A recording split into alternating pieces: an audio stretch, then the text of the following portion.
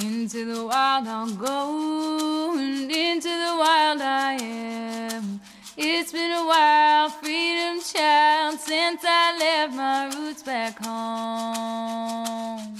Into the wild I'll go, and into the wild I am. It's been a while, freedom child, since I left my roots back home. Welcome to the Free Birth Society podcast. This is a radical space for women who are ready to celebrate their autonomous choices in birth, motherhood, and beyond. Together, we'll learn about wild birth through personal narrative, we'll explore the politics of birth, and we'll analyze everything that relates to our lives as women from a feminist perspective. Here's your host, Emily Saldea. It's been a while, freedom child, since I left my roots back home.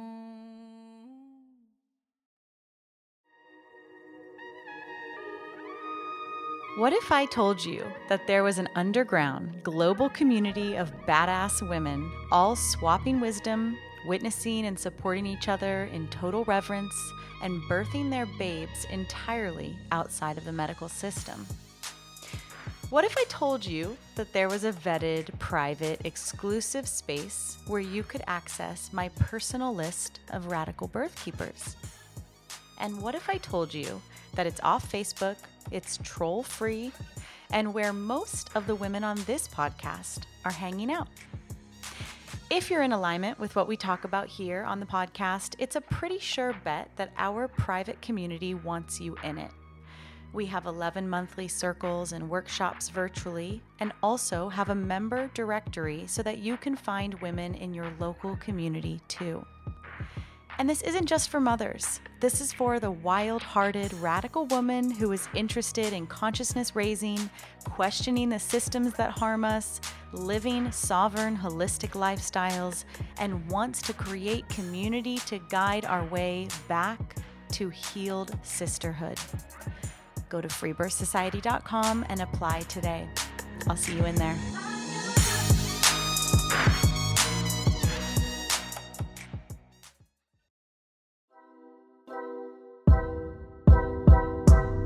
Kyra's twin free birth journey started with the birth of her own twin sisters when she was just a kid. Today, she shares with us her experience of contending with her fertility and leaning into trusting that her body that made these babies could, of course, birth these babies. She shows us what is possible when a mother stakes her claim on what she wants for herself and her lineage.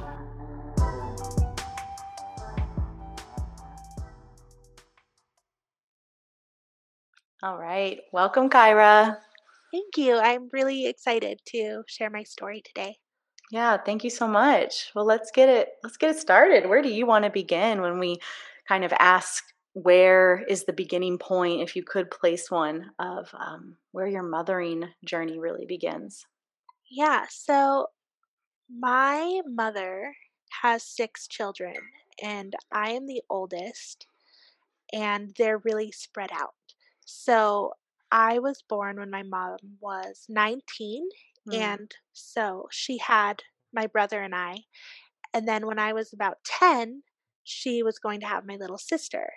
And I remember being so excited. I was raised in a religious household, so I was taught to like pray every night before bed, and I prayed every night, I feel like, of my childhood for a little sister. And that's all I wanted from God when I was a child. So my mom was pregnant, and I found out I was going to have a little sister, and I just took it upon myself to read the entire What to Expect When You're Expecting. I was in 5th grade and just Oh my gosh, that Yeah. is so cute. and I was learning just so much, because 5th grade is also the year when children go through human growth and development in school for the first time. So Okay. my teachers were, trying to tell us about the reproductive system. And I'm like, I actually know so much about this. So that's, I feel like, really where it began. After my sister was born, 18 months after my little sister was born, so I was 12 at this point, my mother was pregnant again and having twins. and there was 2 more Whoa. sisters, and I told Whoa. I really wanna be at the birth. And I was like, "I really, really wanna be at the birth." And my mom had very traditional hospital births and wasn't sure if it was, like, necessarily appropriate to have me there, was, Totally. like, her stance. But I was so adamant. I was like, "I really wanted to be at, my other sister's birth," and she thought I was too young. So I was like, "Please let me be there." So when the time came and my mom was going to deliver my twin little sisters, she let me come, and it was like a 2-hour labor. So It she was had really a vaginal birth. She had a vaginal twin birth, yes, all of her births were Nice. vaginal. Yes, and it was unmedicated, but it was in the hospital, and I remember just being there, and this was my first experience of birth, was watching my twin little sisters, um, be born, and I just knew. I was like, "Oh, man, I can't wait to be a mom." I was like, it'll be so great." So, later, I was 19 when I found out I was pregnant, and Just like I your mom. just like my mom, Wow. but I very much did not want to be pregnant. Mm, It was really important to me that when I was going to be a mom, I really wanted to be married. I really wanted to know, like, this is the person who I'm going to be with. sure. And at the time, my boyfriend at the time, who is now my husband, we had been together maybe about a year or so, and we loved each other so much, but it's a very big thing to go from, like, yeah, we're just like fooling around and we Oh love my each gosh. other and we live together, but now we're having this baby, and is this real or not? Because if it's not real, Sure. like, I need to know Wow.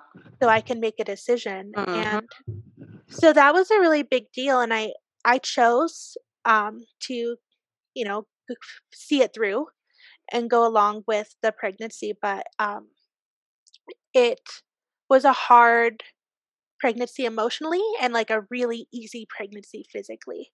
So my right away, I knew like I probably wanted to do a home birth. I had just done a lot of like birth research. I was very interested in birth, and I looked around for midwives, and I found like hospital midwives. And I guess I didn't understand at the beginning of this care relationship that they didn't also perform home births. I was like, Yeah. what do you mean there's more than one kind of midwife? Mhm. Like, why don't you guys have different names? So they saw me for the beginning part of my pregnancy, and then my husband and I needed to move. And while we were moving, his mother wanted to live with us, my mother-in-law, and she was going to just like help support us as we became parents for the first time. And she had 3 home births for her children. Mm. She's a nurse. She's been a nurse her whole career, but she's like very just naturally minded, and like cloth diapered her kids, like breastfed them all. So I was really like inspired by her, the way she mothered. But at this time in my life, when I was pregnant with my son, my mother had been gone. She had left for like over a year or so, and that had been pretty traumatic for like me and my siblings. And when she came back, she was actually pregnant like at the same time as me. So yeah, at this time when I really needed like my mother to be there to support me in this unplanned Whew. like pregnancy, yeah, she couldn't really support me in that way because she was dealing with her own very unplanned Wow. pregnancy and her own journey. And um so she came back into my life when I was about 3 months pregnant, and that was like when she was about to have my youngest sister. Wait, So and did you not know that she was pregnant? Like she came back full term? no, she had told me like a couple months in that she was pregnant, and I was Whew. pretty upset Yeah. because our communication had been so like on and off while she was gone. And basically she had just, kind of decided like she needed a break, and she ran off with like a boyfriend, and it was just like hard for me. Yeah. But I understand like she just, has her whole journey too. So Yeah. it was just It was interesting though, because I was 3 months pregnant, watching my mom have my youngest sister, and I very much needed her to support me in a way that she just wasn't available to do. And so here comes my husband's mom, who was my boyfriend's mom at the time. And I was like, I just don't feel like I have this sort of relationship with you. Even though she was like inviting me in and wanted to be there so much, she offered to pay for a real home birth midwife, which was really, really sweet of her. But I was like, oh, I was just so stubborn at the time. I was like, you're not my mom. Like I'm not ready to like accept this from you. So I proceeded with the pregnancy and just was feeling like very kind of shameful around like, none of this is going the way I wanted it to. And Yeah. I was so young, and it came time to have the baby. And so I'd been seeing this home birth midwife for the second part of my pregnancy, and I just couldn't fully picture having my baby with her there. She wasn't a midwife that I had picked out. She was just someone who had room, who my mother-in-law like worked out providing care for me with, if that makes sense. So right away from the beginning, it just wasn't like an ideal sort of situation. And I got to be about 40 weeks and was really feeling like, okay, when is this baby going to get here? Like, I'm due. It's the end of June. Like, come on, baby. And I wanted my midwife to like do all the like helpful things I was reading about, like, can you do like the sweeps? And she had all her reasons why she was like, no, I don't want to do that. But for me, who was just like reading random mom um, group posts, I'm like, well, everyone else's doctors are doing it. Like, do this for me. Help me have this baby. It's hot. Like, I'm tired. And she really didn't want to do that. So I was really stubborn and I kind of sabotaged. I didn't kind of sabotage. I sabotaged my whole birth experience because I was like, if you're not going to do this, like, I am just going to go and like transfer care to the like local OBs who will take like my Medicaid, and I know they'll like induce me and then I can have this baby, and like I don't have to wait for you to help me. And yeah, That's so layered, huh? There's so much there. it's a lot, and it's one of probably like I think about it all the time because I really regret this situation because of course, like, did this induction go perfectly? No, it did not. Thankfully, I was still able to have my son vaginally, but we had the Pitocin, we had the epidural, they had the scalp monitor. And when it came time to like push him out, it was like the coached pushing. And I remember it being 7 in the morning. And so now I know that's like shift change. But I remember being so frustrated because it was 7 in the morning. I'm trying to push my baby out. And my doctor, who was a woman, but I had never met her before this moment, just reached her hands in and pulled him out of me. And so I didn't even get to finish like my birth. And so I really walked away from that experience with a difficult time processing like everything that I had planned for and kind of what had happened. And I guess I'll just say I feel like if I had had a more supportive group of people around me to help build me up in feeling confident about having a home birth at that time, I probably would have been able to make that happen. But I worked in an office with a bunch of old women, and basically just everyone and their mom wanted to tell me about their horrible home birth or like birth experience in the hospital. And I like actually fainted at 37 weeks pregnant because some woman told me about like her uterus prolapsing Oh my after God. she had her baby. Yeah, and I was like, what? Like, I didn't even know that could happen. Why would someone tell you that? Because she wanted me to be, like, Ah, scared of having my baby totally. at I mean, I home. know why. Yeah. It's just insane. It's so, so rude. Also, I'm thinking about the midwife who Mhm. you're like asking, for sweeps and all this stuff. And, obviously I wasn't there and this was a long time ago, but I really feel like she missed an opportunity to really be with you and get to know and get curious about why you wanted to rush it, right? Because that whole like, oh, I'm so done is so charged. There's so much going on in that, Mhm. that yeah, it sounds like a real missed opportunity of exploration, not to necessarily talk you out of it, but to support you through it. Anyway, Yeah. yeah. It was a very different experience, like I said, she wasn't necessarily who I'm sure she's the perfect midwife for so many people, and her and I, personality-wise, we just Then- weren't a good fit. Yeah. And yeah, I needed, like, real counseling. I needed, Yeah, like, totally. older woman, like, support Yeah. to help me through a lot. It wasn't just the birth and stuff. Mm-hmm. So, after I had my son, though, I was like, "Well, I'll be damned if I'm gonna fail at, like, the other things I wanted to do," because at this time, that's my words, like, I felt like I had failed my birth a little bit. Mm-hmm.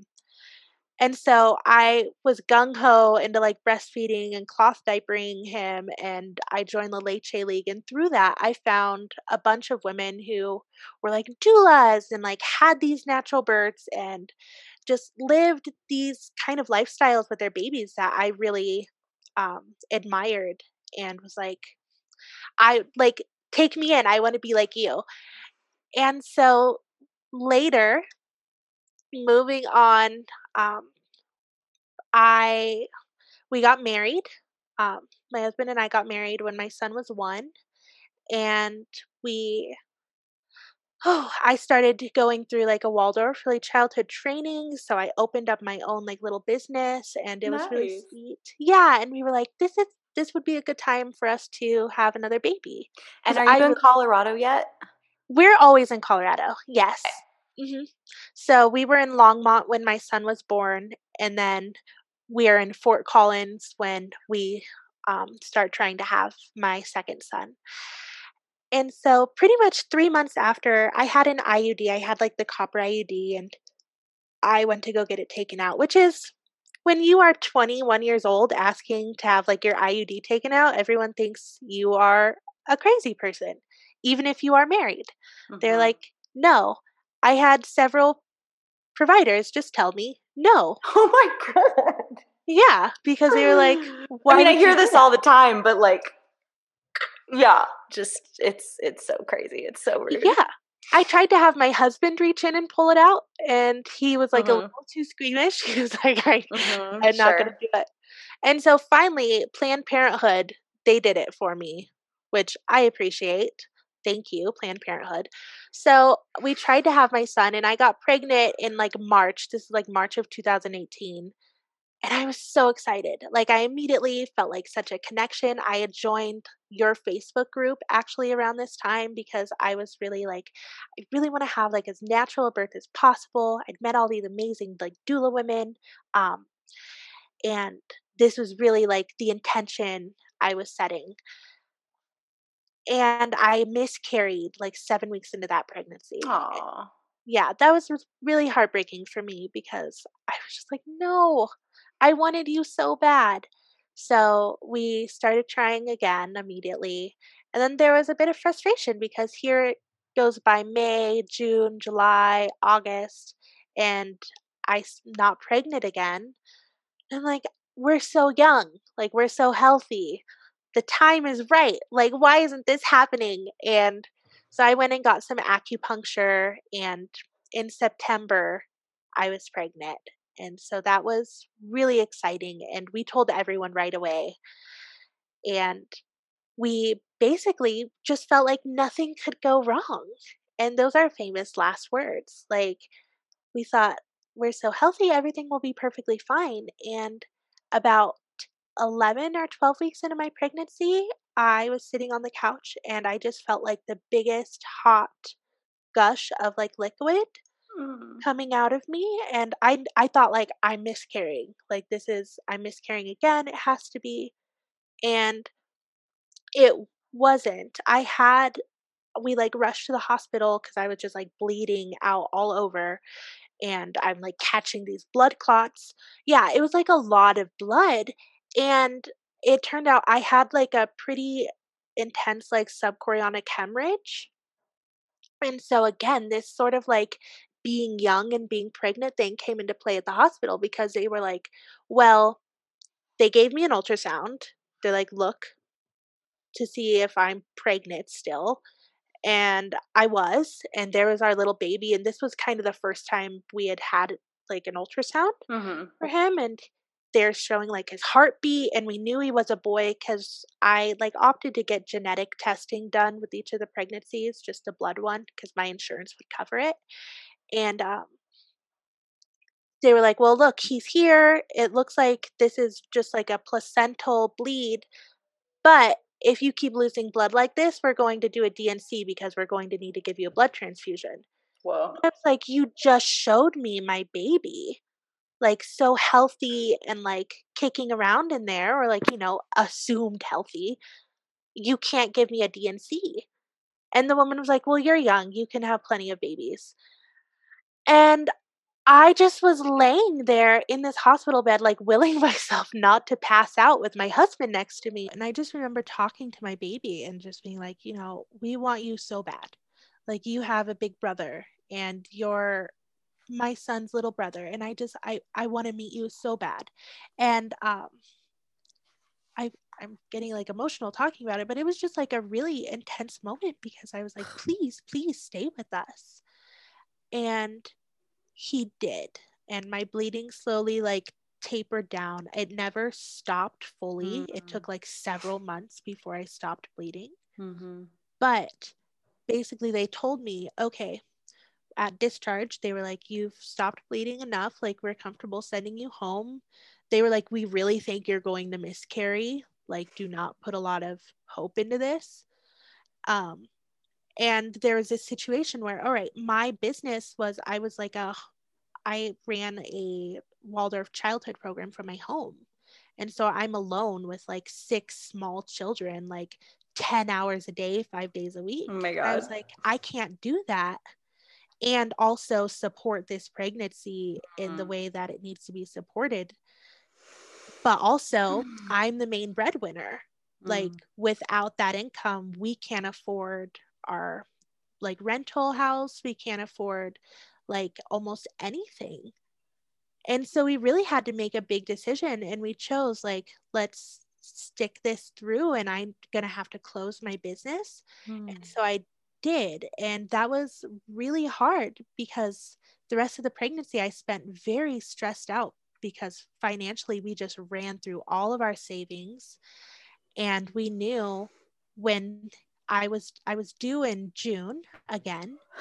But yeah, I was due in June again, and we knew, okay, May, our lease is going to run out and we're not going to be able to renew because of just like finances. So my husband's dad lives here where we live now in Gold Hill, and was like, I'm happy for you guys to come live up here with me. Like, I have the space. And Nice. we were like, okay, we'll be there in May. May 15th was our moving day.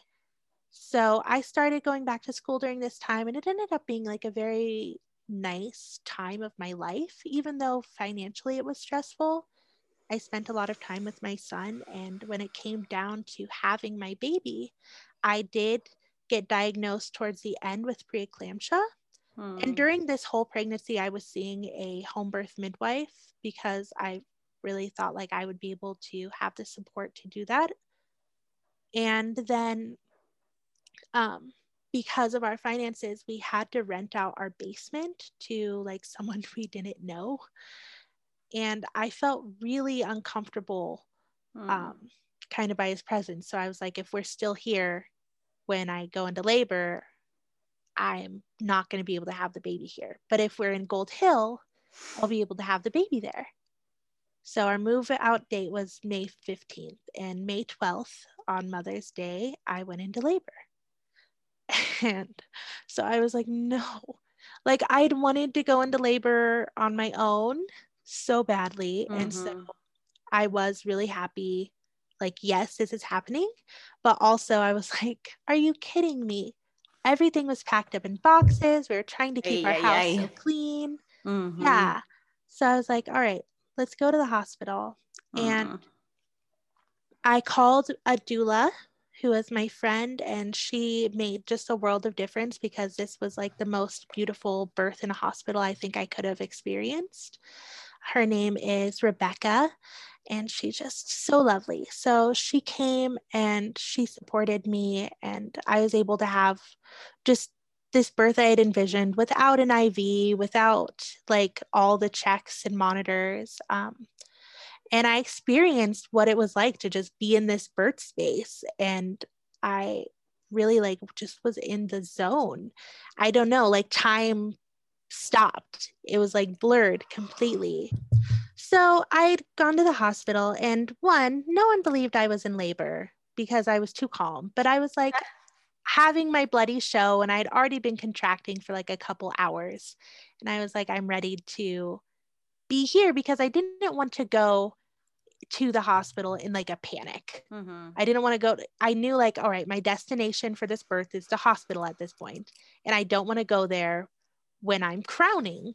It's I interesting that you felt safer at the hospital or more comfortable at the hospital than your own home just because that guy was there in a different space. Whereas, like, there's so many men you don't know or feel comfortable with at the hospital, you I know? guess in a way, but I knew at the hospital I could be like closed off in a room. And I had already made my intention with my doula very clear, like only women are allowed in my room and like XYZ. Like we had ran through several different Scenarios. scenarios Yeah. basically. And was that honored? No men came into your birthing room? So no men came into my birthing room that I knew about at the time or could see. I guess Okay. afterwards, I was told that there was like a male resident who like had to be in there, but because he couldn't like be in there per my permission, they made him just stand behind the curtain and just like listen. Yeah, which but Yeah. for most of my birth, again in this hospital, I was in the bathroom, and my Mm-hmm. doula kind of just like dealt with the staff, which Mm-hmm. was so amazing because I really just remember like me interacting with them at the beginning and feeling really uncomfy vibes because they were just like, well, you're like only this far like dilated and like XYZ, and you don't want us to do any of the things that we can like offer doing for you. So why are you here? And I was like, well, because I'm in labor and I'm not giving birth at home. We're moving in 3 days. Like I'm not getting my house all bloody. Our landlord was awful. Like just Mm. and so I'm there and I'm in the bathtub, and I spent most of my labor just in the complete dark in this hospital bathtub, and it had the little jacuzzis, and it was very like peaceful, honestly, in this room. And my mom showed up. So at this point in my life, my mom is an active presence again, which was wonderful.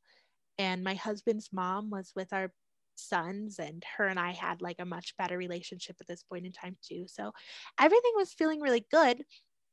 And I they really wanted to check me, and I was like, all right, I will allow them that. I got out at this point in time. I had gotten to the hospital around like 4 in the morning, and at this point in time, it was like maybe 1 o'clock in the afternoon.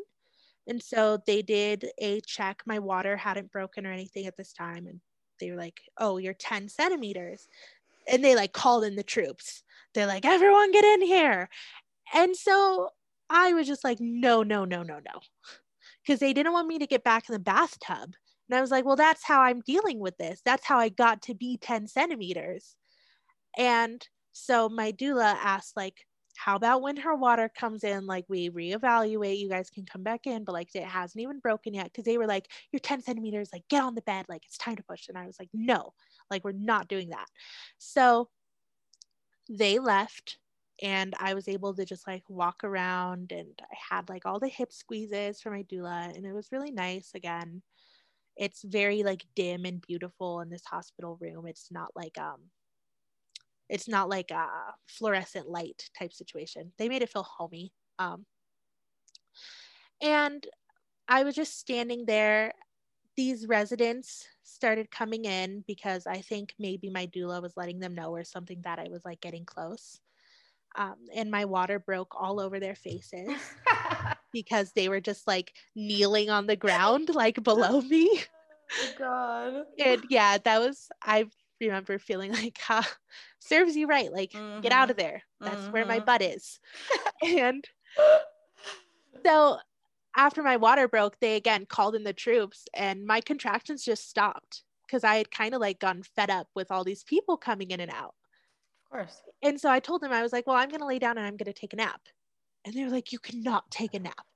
And I was like, no, like I've stalled out. Don't know what you want me to do. Like, I'm going to take a nap. And so my doula was like, how about this? How about you guys do some nipple stimulation? Everyone will leave the room except for you two. And like, maybe you can see if that'll get your contractions going again. So my husband and I laid in bed and we just started kissing and we were trying to like stimulate my nipples. It was very sweet. He like sucked on them a little bit for me. And then immediately within like a minute of that happening, I was like, oh shit. And I just had like a huge contraction. And so I like got up on my knees and just put my hands down. My husband, I think, pressed the call button on the bed because he was like, all right, it's happening. And I birthed my son into my hands and it was so sweet. And he cried right away. It was at 36 weeks. So this was the other thing is I was due in June and it was May 12th. So he was only 36 weeks like on the day. And we didn't know if he would need any sort of like help. But he was just crying right away and healthy and he latched and he was perfect and fine. And he ended up being just the happiest little baby. So I was like, all right, I practically like just did that on my own.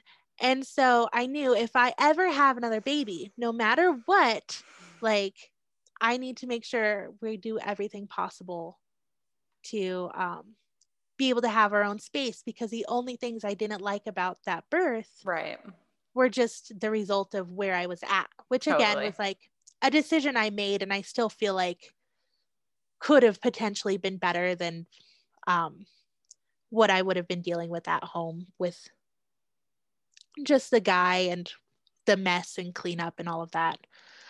So I did not plan on having another baby for a while. Oh my goodness. Dun, dun, dun. Yes.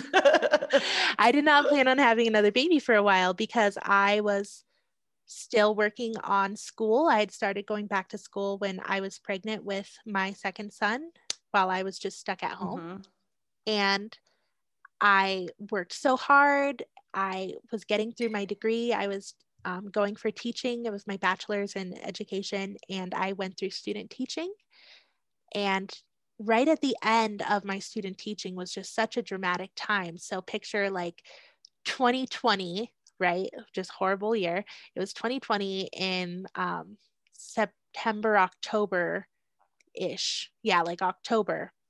And I'm doing all my final papers for my degree. Like I'm almost done. We get evacuated where we live because of wildfires. Oh no. Yeah. The school I'm working at is evacuated because of wildfires. Just everything you can imagine is happening in this 1 week. And so we're living in a hotel. And it turns out that is the week my body was like, let's ovulate. Let's ovulate like 2 eggs. And so that was a good time. Yeah, because I had been like tracking my cycle really well because I was doing like natural family planning. But this week I was doing nothing because we were evacuated and like I was still trying to do my like internship. And I'm impressed that you like found space to have sex. Like we had sex one time. It was one time in this hotel room because still impressive. Yeah, I remember just being like, are you fucking kidding me when I found out I was pregnant? Oh my gosh. I'm sorry for cussing. But I just like it was a couple weeks after that and my period didn't come and I was like, no. Like absolutely not. No. because I had also been applying for jobs at this point in time, and we thought we were going to be moving, like an international Mm. move, because I was getting interviews for like international schools in Thailand and in Chile, and I got like a competitive job offer in Santiago, Chile, and I was like, okay, in March we're going to get to move. I was just waiting to like sign some paperwork from the school. We were all getting our passports. Wow. Like, yeah, like we were really set to like do something completely different. Wow. And I found out I was pregnant, and my heart was really so torn because Yeah. I had worked so hard to get to this point where I finished my degree. I'm going to be doing this big move with my family. But also, I just kept thinking, well, what if this is my daughter? Mm. Like, I always wanted to be a mom to a daughter, and what if this is her?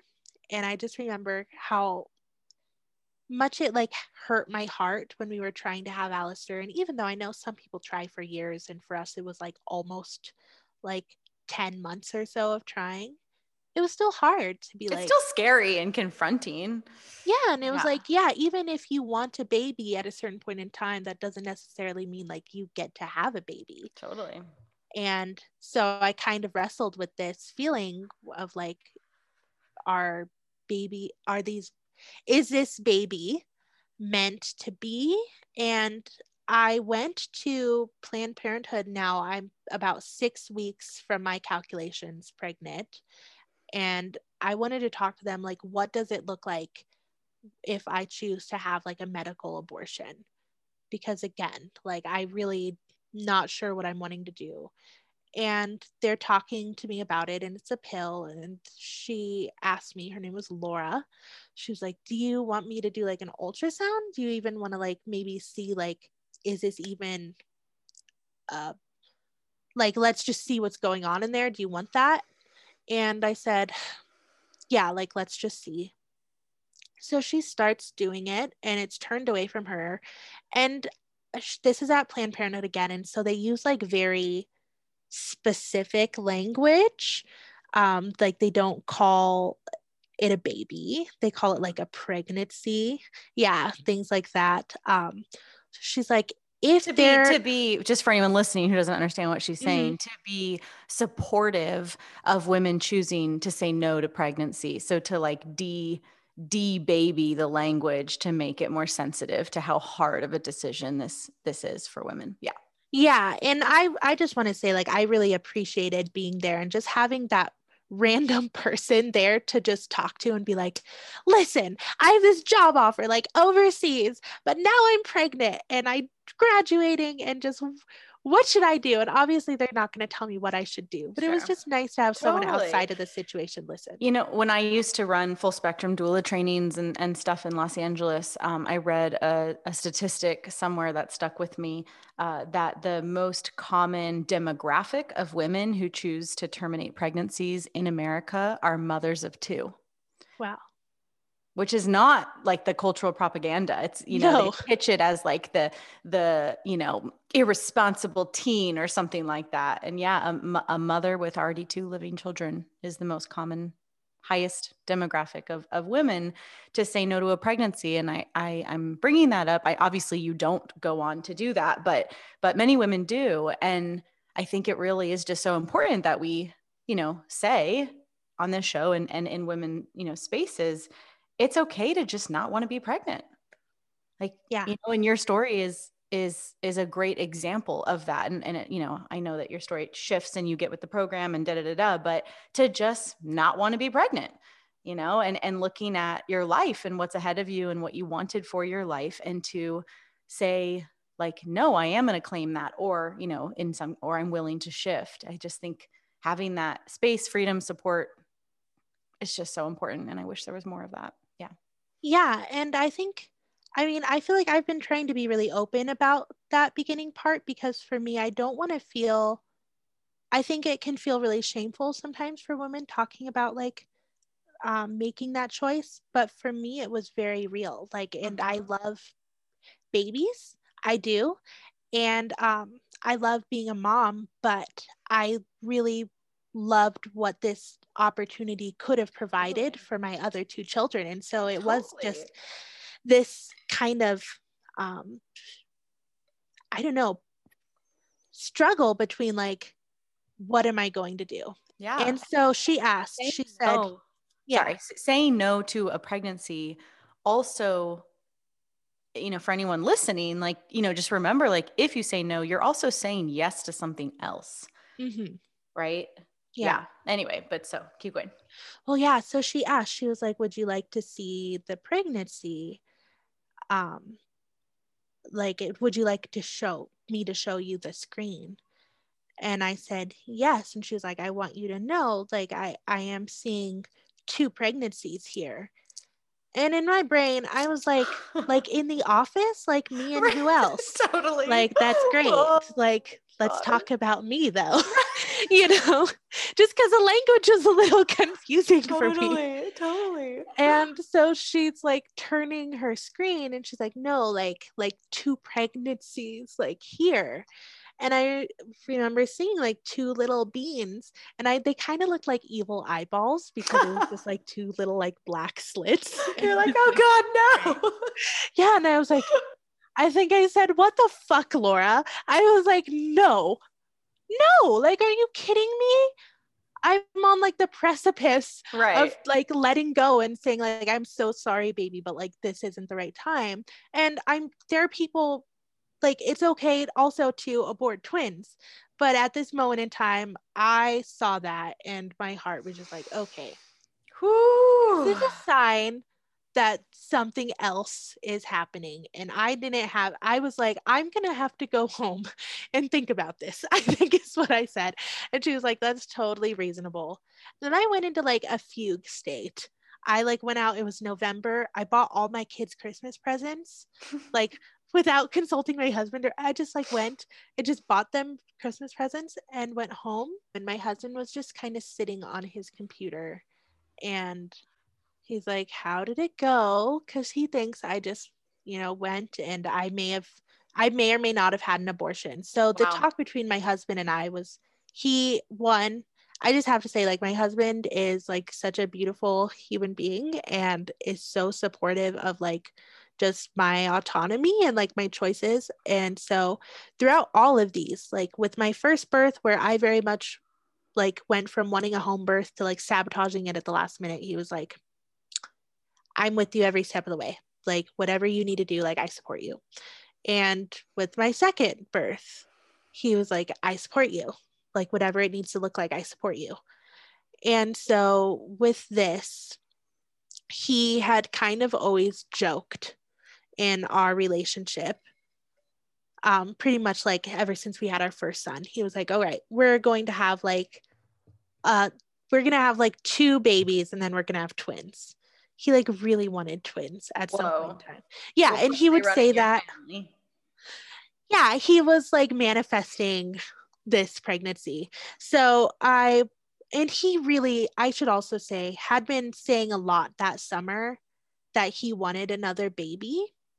And he's just very sweet because he would talk about it, but he wouldn't be like, let's have another baby. He's just like, I'm excited for when we have another baby. And, he was just feeling it a little bit more than me. I was like, and I want a job. Right. Like, exactly. I want a life. Like, yeah, I want like a serious job. And he just was like, I was like laughing and crying at the same time. And my husband was like, huh, nice. And I'm like, he's like, high five. Yeah. I'm like, what? That's like so much we have to figure out. And he's like, it'll all be okay. Like, that's just funny to me. But he was like, it'll all be okay. And so I was like, all right, it is all going to be okay. And I chose for the first like 15 weeks of my pregnancy because I wasn't sure, given my history with like my previous pregnancies and just twin pregnancies are riskier in general. I didn't have any medical care for the first 15 weeks and just did my own thing at home and was like, whatever will be, will be. And then plus there's nothing to do. No. Like the only medical care you would have gotten in the system is they would have run your first trimester labs. They would have given you tons of ultrasounds. you know what I mean? Which is different than like doing. Yes. I guess I just meant like the typical timeline that I was following in my previous pregnancies, I was not doing this time. Yeah. And so January rolls around and I started working just as like a substitute teacher. And that's what I did for the remainder of the pregnancy. And And now we're in 2021 now. yeah, so COVID is still happening. So how postpartum are you right now? So I had my son in May of 2019. So he is 1.5. Okay. But how postpartum are you right now in this moment? Right now, in this moment, I'm Yeah. 6 weeks postpartum. I did not realize you were that freshly postpartum. Yeah, Oh my I'm really goodness. freshly postpartum. Wow. Yes. Okay. Okay. Sorry. January. No, you're okay. Yeah. So I started seeing just some nurse midwife at this point in time because I was like, I would like to have some level of prenatal care. I don't want to take that on myself. But I also knew when it comes down to it, we're going to be having these babies by ourselves at home. Um, and I just knew. I was like, that's what I want. That is my intention. But I would like some prenatal care. And why alone versus not alone? Yeah, good question. So, one, it seems like it was not um, within the rules, like the midwifery rules, to do like twin home births. So, I would have had to find like an underground midwife. And I kind of just, I mean, at this point, I'm like working full time. I have 2 kids. I'm like, I don't, like, no research for me, please. And also, I just felt like we could do it. Totally. Like, we can do this. Mm-hmm. I probably would have loved to have Rebecca there again. But at this point in time, like her career had built up more with her doula and like midwifery business. And so she was charging a bit more and she lived further away. And I was like, I, one, cannot like within like my good conscience for my family spend like a couple grand on having someone there right now if they don't actually need to be there. Mm-hmm. And I also wouldn't want to ask her to take less because Mm-hmm. that's her business and like I support her charging what she is worth. So, Well, and you're making such a cool point around need versus want, right? Because you don't really need anyone there. yeah. And when you understand that, and you can decide if you want or not, and if it's worth the value, the financial value and the emotional value, it just becomes a lot more like freer. Like it's a lot lighter to kind of try on the different ideas. Yeah. Well, and I asked her, like, would you be willing to tell me, like, what sort of stuff I might want to buy to, like, have on hand? And she did. She hooked me up with, like, the link to her, like, home birth, like, box kit. And so she told me what things I might want 2 of to, like, adjust the order. So I did all of that. And I mean, this pregnancy, it went, like, really smooth for a twin pregnancy. I was super sick the first part of it, like, throwing up all the time. Oh, When we found out they were both girls, it was through a blood test again, and I thought it was a joke. I was like, I will believe it when I see their little tiny vulvas. Like, this is too good to be true. Um, and we were just really excited. We took a baby moon to Belize when I was about 23 weeks pregnant for 2 weeks, and we took our kids with us, and that was really special. I also, in this I'm not doing any research stubborn mindset of mine, did not realize Zika was still a thing, that like there are still mosquitoes out there with Zika. And so I felt really frustrated because I was like, well, how prevalent is it? And now I need to wear like this bug spray all the time. And like, I don't know. So that was stressful. But overall, I did not get Zika from this Belize vacation. And it was very good.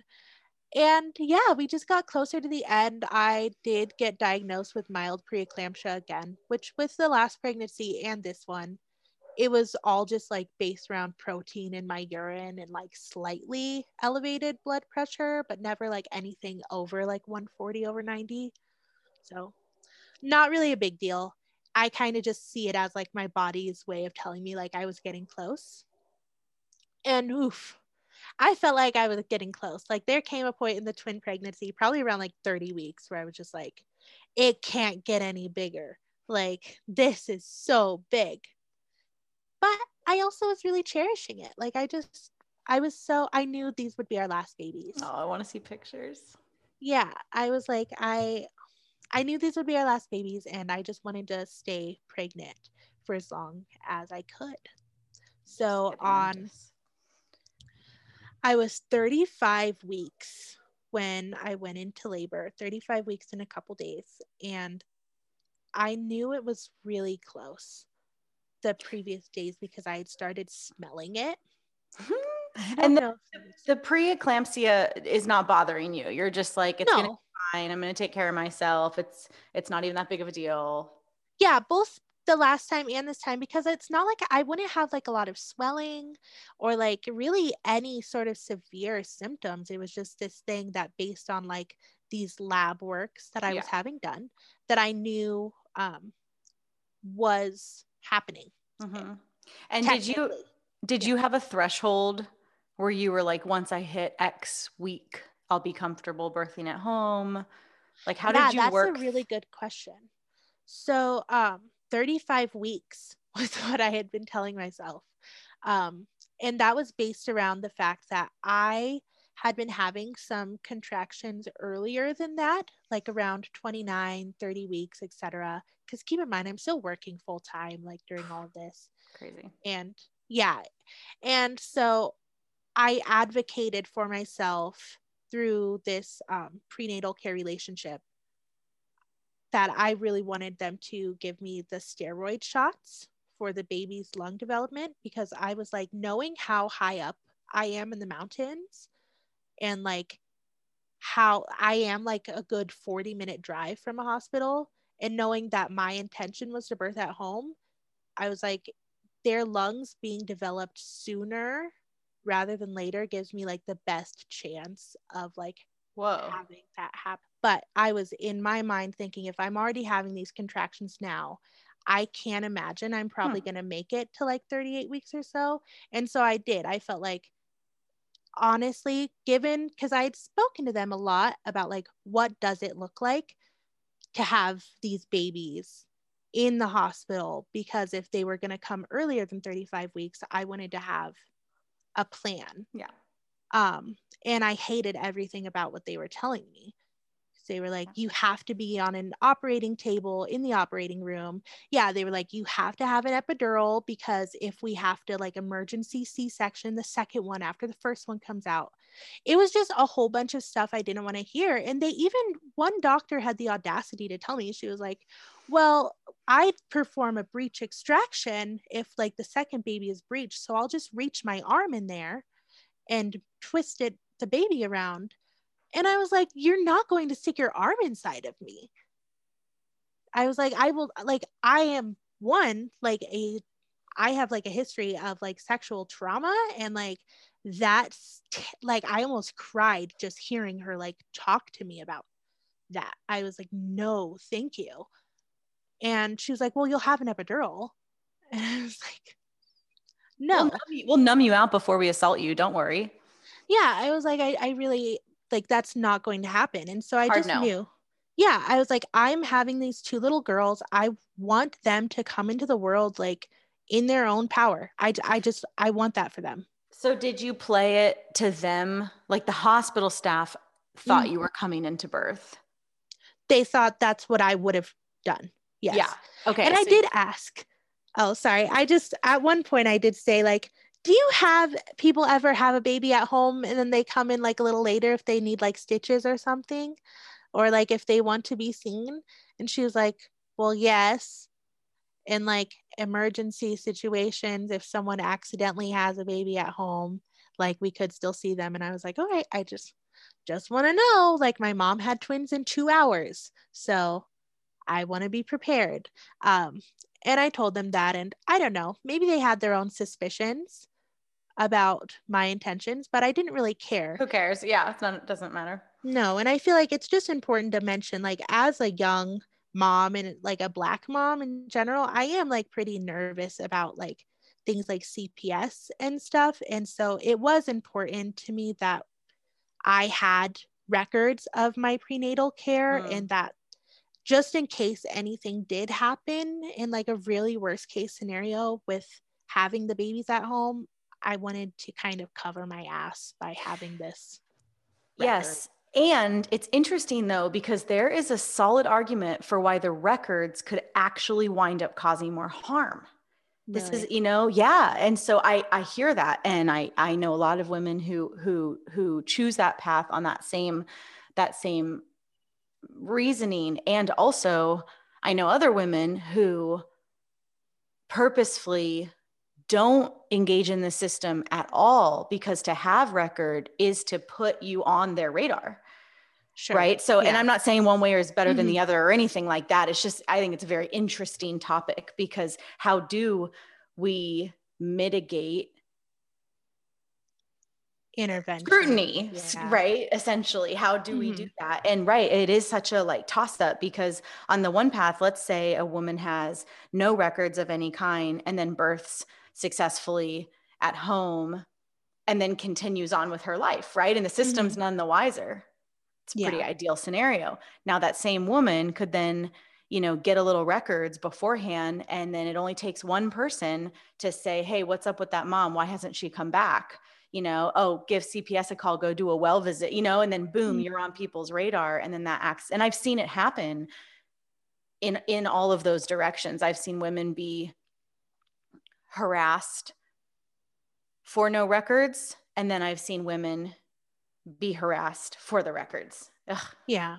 Well, I pretty much had made the decision, like, while we were going to birth at home, when it came down to talking to doctors, I was just going to say it was an accident. Of course. Yeah, because you don't want them to know you're dissenting. Yeah. Well, they can't like fault me for that. And then I didn't have to have like uncomfortable conversations. And that was just for me, like the most confrontational way I could think to like kind of have my best of both worlds. Yeah. I mean, it's what most women do for sure. Yeah. So I went into labor 35 weeks and some days, and I had started smelling it coming. Like I just had this smell that smelled like the postpartum like fluid, if that makes sense. And so I told my husband, and he could smell it too. He was like, yeah, you have like a smell, like you're really pregnant smelling. And so the morning of the 4th, June 4th, we went on a hike. It was a mild hike, but we went on it with our kids, and I was just having to breathe through a lot of it. I was having some contractions, and I was like, okay, something might be happening. And I went into my like bi-weekly at this point, like prenatal appointment for them to just check me, not like internally, but with their non-stress test monitors. And they were like, yep, everything's still like looking as it is normal.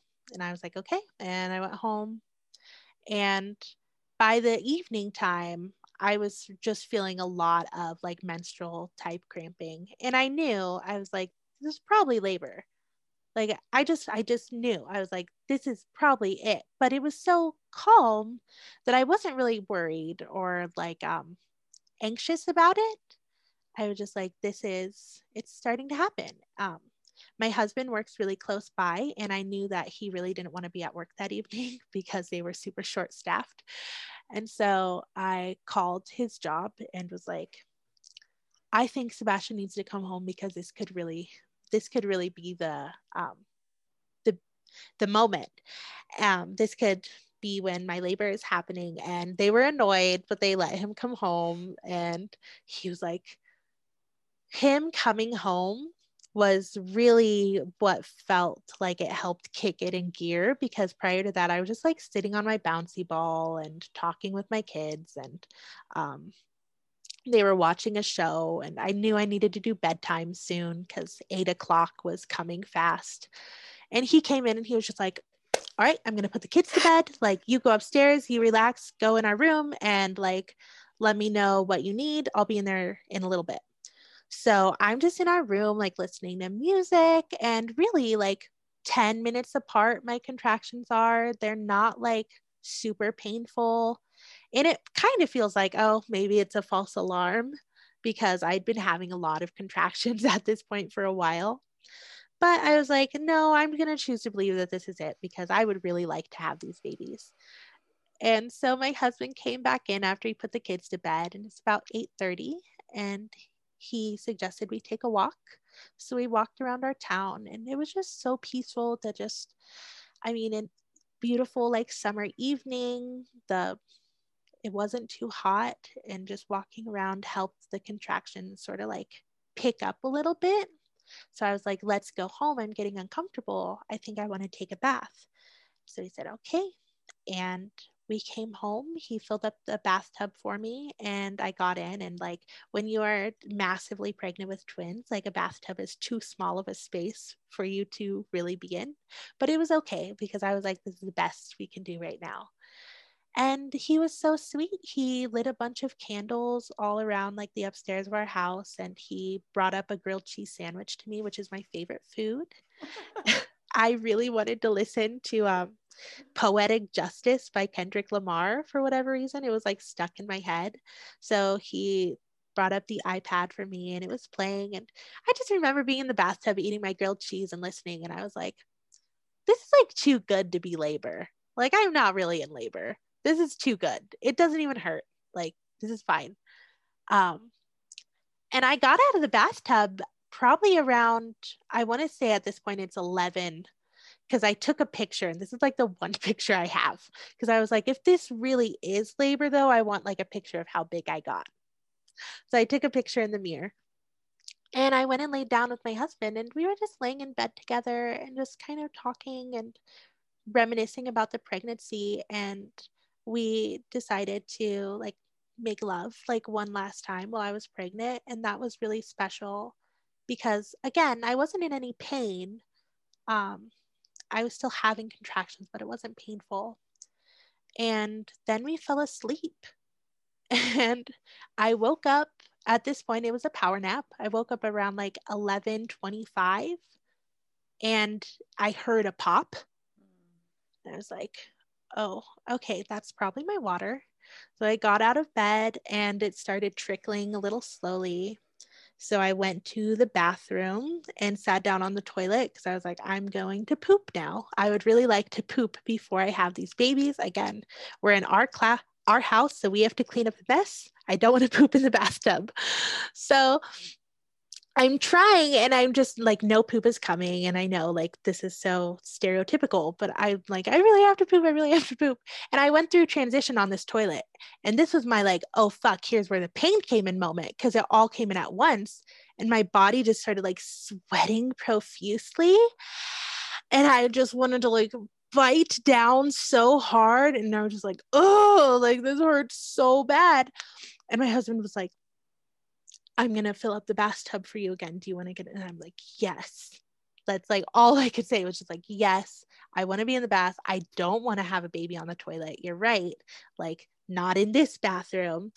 And so he helped me into the bathtub, and I asked him, I was like, what time is it? Because this whole time we're inching closer to midnight. And my big thing was I didn't want our twins to be born on different days. I really just wanted twins with the same birthday. He was like, it's 11:55. And I was like, no. And so I'm just like in this tub, like willing it to be midnight. Like I really cared about this. That's funny. Yeah. And then with like he told me when midnight happened, and then I started like letting myself push out my baby. And she was born at 12:05. It was like one big push, and Wow. she came out into my hands into the bathtub. And I mean, she was so small and slippery, like she slipped under the water a little, but I brought her up and just had to like hunch down and like suck her little nose, and I just spit like her slime into the tub.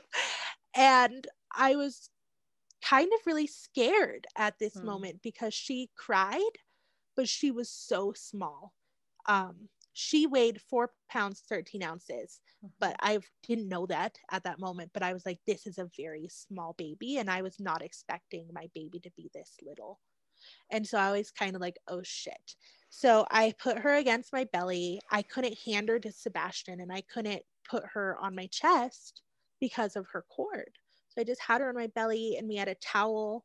And I was like, I cannot have another baby in this bathtub. Like, I just logistically don't have enough hands for this.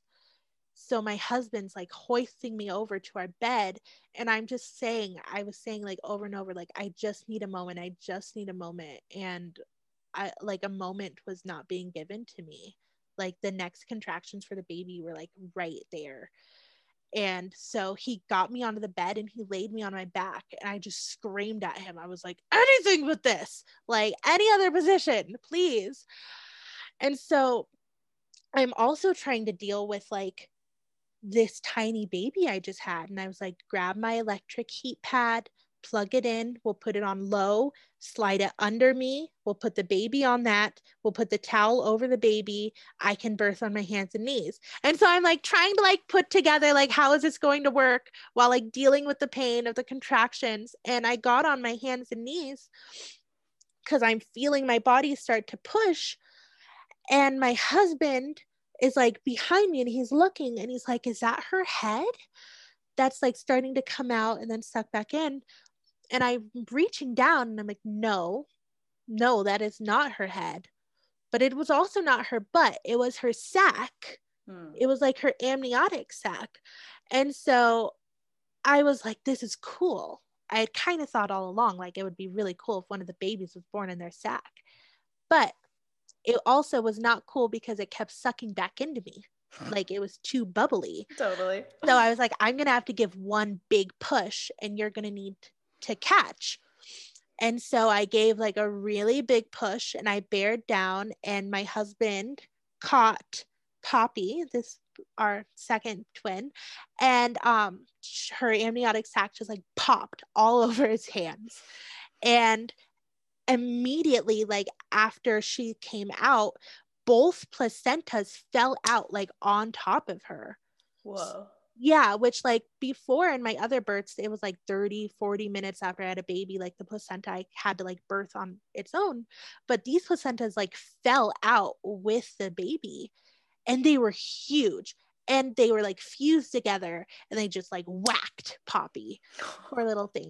So she was like covered in blood and she was just mad. She was so mad. And my husband, I looked at him because again, he was behind me during this. And I looked at him and I just could tell that he did not know those were my placentas and that he was the scaredest I've ever seen him and maybe I ever will. I like he was so scared and I just told him because I knew immediately. I was like, those are the placentas. Take a deep breath. Those are the placentas. It's fine. And he was like, I thought you died. He was like, I thought those were your organs. I mean, they are your organs. Yeah, but he thought like all of my organs were falling out of me. Can you imagine? Totally. I mean, if you don't know, it's horrifying. Yeah, and he thought he was just like a single father now with 4 children who like his wife just died in their bed. And so all of this blood is pouring out of me now because there's so much blood after like I've never bled this much. 2 babies, like that was just a lot. The 2 placentas. Yeah. And so I'm bleeding all over, but I was like, it's okay because I knew to expect it. And Poppy was also slightly small, but she was larger than Clementine, who was the first twin. And yeah, she was both of them. I got them on my chest and I was able to nurse Clementine, but Poppy wasn't nursing and she was just real sleepy and grunting a lot. So we gave it about 3 hours and then I ended up deciding to call the hospital and ask if there was someone on staff who would listen to her breathe.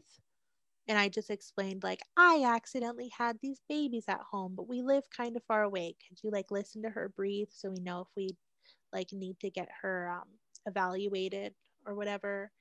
And they listened to her and they were like, yeah, that's, like, too much grunting. It was, like, with every breath. And since she isn't nursing and it's been 3 hours, like, why don't you bring her in and we'll just check on her? So we ended up spending after that 3 hours, we went to the NICU and it was a room in NICU at the Boulder Community Hospital. So it was actually a fine experience because she didn't need anything, but they determined because of our elevation, because again, we're at like 9,000 something feet. that she probably needed just like lower elevation for a while so she could learn how to like suck, swallow, breathe. And then while we were there, I was able to learn, like, help her learn how to nurse. And that let us go home the next day easily. And when we got back home, she was fine and able to do that up here again. But yeah, it's been crazy because they're so small and they need a lot more than my other babies did. Poppy, we still worry about her breathing at times. Like, she just got her first cold and she still like struggles a little bit, but we just put her skin to skin and like, try and help her as much as we can. And she is getting better every day. But yeah, I mean, 35 weeks is still pretty early. So I'm still happy though and proud when it's all said and done that they were able to have like a birth where they were just able to be regular babies and have like the ability to come out on their own and nurse from my body and not be like swept away by anyone. Well, they are regular babies. Yeah, but like when babies are born small in like a hospital setting. No, I get it. They wouldn't have been treated like regular babies. No, but they are regular babies, which is your point, right? That you protected a space where they could be what they really are, which is healthy babies who were born at term through spontaneous labor. Yeah. I mean, I hear you on the like littleness and the, but they weren't 32 weeks. They weren't, like they are nursing and they're still adjusting. They're still coming into their bodies. They're 6 weeks old. That's really little. Yeah. And you're breastfeeding them? Yeah, they've been exclusively breastfed. That's amazing. Yeah, we're doing really good. And I really would just encourage, I don't know, any other moms who find out they're pregnant with twins that like it can be done. And it is like, maybe it looks different, but the babies don't need to have like a special medical situation just because they're twins. Like, I don't know. It's been really wonderful. And everyone who hears our story has just been like really, shocked that like they didn't know twins could be born at home, and it's like, well, of course. What happened 100 years ago? Did all twins just die? Of course not. Yeah, but it's also opened up just a lot of really wonderful conversations because while with hospitals and doctors, we've told like it was an accident. With people we encounter, we've been very open about like our choice. And I just feel like it's helpful to have more stories like this be told. And I hope that my girls will be able to, I don't know, just have this piece of their life help them if they choose to have children one day, be able to have like a more empowered birth. Yeah. Right. Well, I mean, if you had just done the classic C-section route, they would carry the story that they couldn't be born. Yeah. And instead you let them be born, right? They were naturally created. They were naturally born. And twins is so special, but it's not an expression or a symptom of brokenness. It's it's an incredible, like supernatural kind of, amazing phenomenon, but it's not, but things that are extra special get seen through the filter of the allopathic model as, sick. Yeah. Well, and I knew like my body made these twins so randomly and it carried them. Yeah. And it carried them like the best it could. And I knew like it would birth them the best way that it could. And like, I just had to trust the process. And I feel like I made that choice very early on in the pregnancy to just like trust what would happen and that it would be okay. And I also just love that like we started our pregnancy with like just a very spontaneous, like we're in a hotel room and we have like a couple minutes alone during all this stress. Like, let's just have sex. What's the worst that could happen? And not the worst, but we got pregnant. And I love that we closed out our like pregnancy journey and like child journey with like just a really beautiful, like just being able to like make love one last time was like really special. And we both felt like it lasted just like a lot longer. Like it kind of was like he joined me in that like birth place where like time is nothing. And yeah, we were just so dreamy together. And I'm just really thankful that I got to have that experience and bring that my girls into that. That you chose that.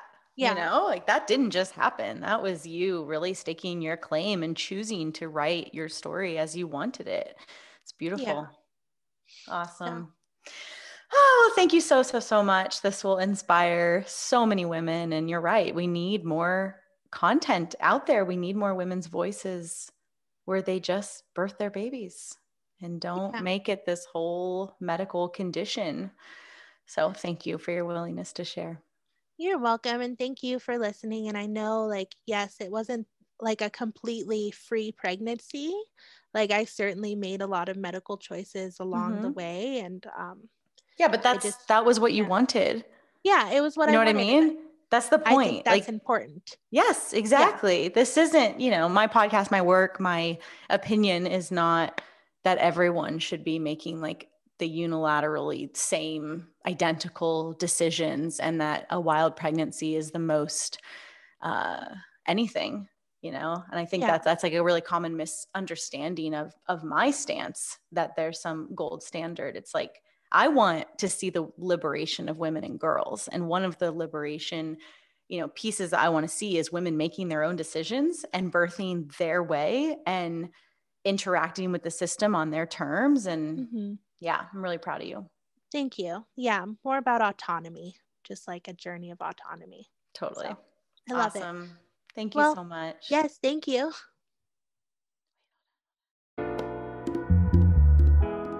And that's it for today, my sisters. Check out everything we do, including one-on-one and group coaching, learn about our private membership, in-person retreats, and more on freebirthsociety.com.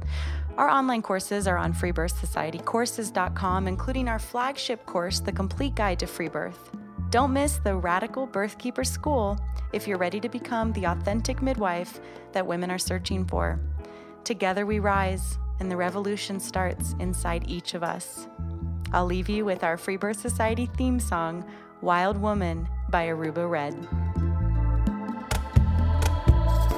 I honor you for the wisdom you held, the ancient traditions of plant medicine and womb magic. I feel the spirit of the ancestors as I place my hands upon my belly. This sacred portal will be honored. Eons upon light beams of survival, withstanding the eradication of our power by design. I will not allow the separation of our young to be forced upon me. My sisters will no longer birth in captivity. The picket line redefined from burning our wild women to paralyzing us and drugging our babes. Strapped down in a clinical white bed, drying up the milk from our breasts. Keep your needles.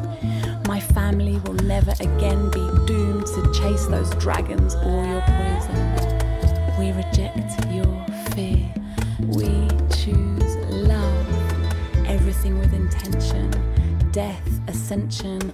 I will fly and bring her back from the stars. Conscious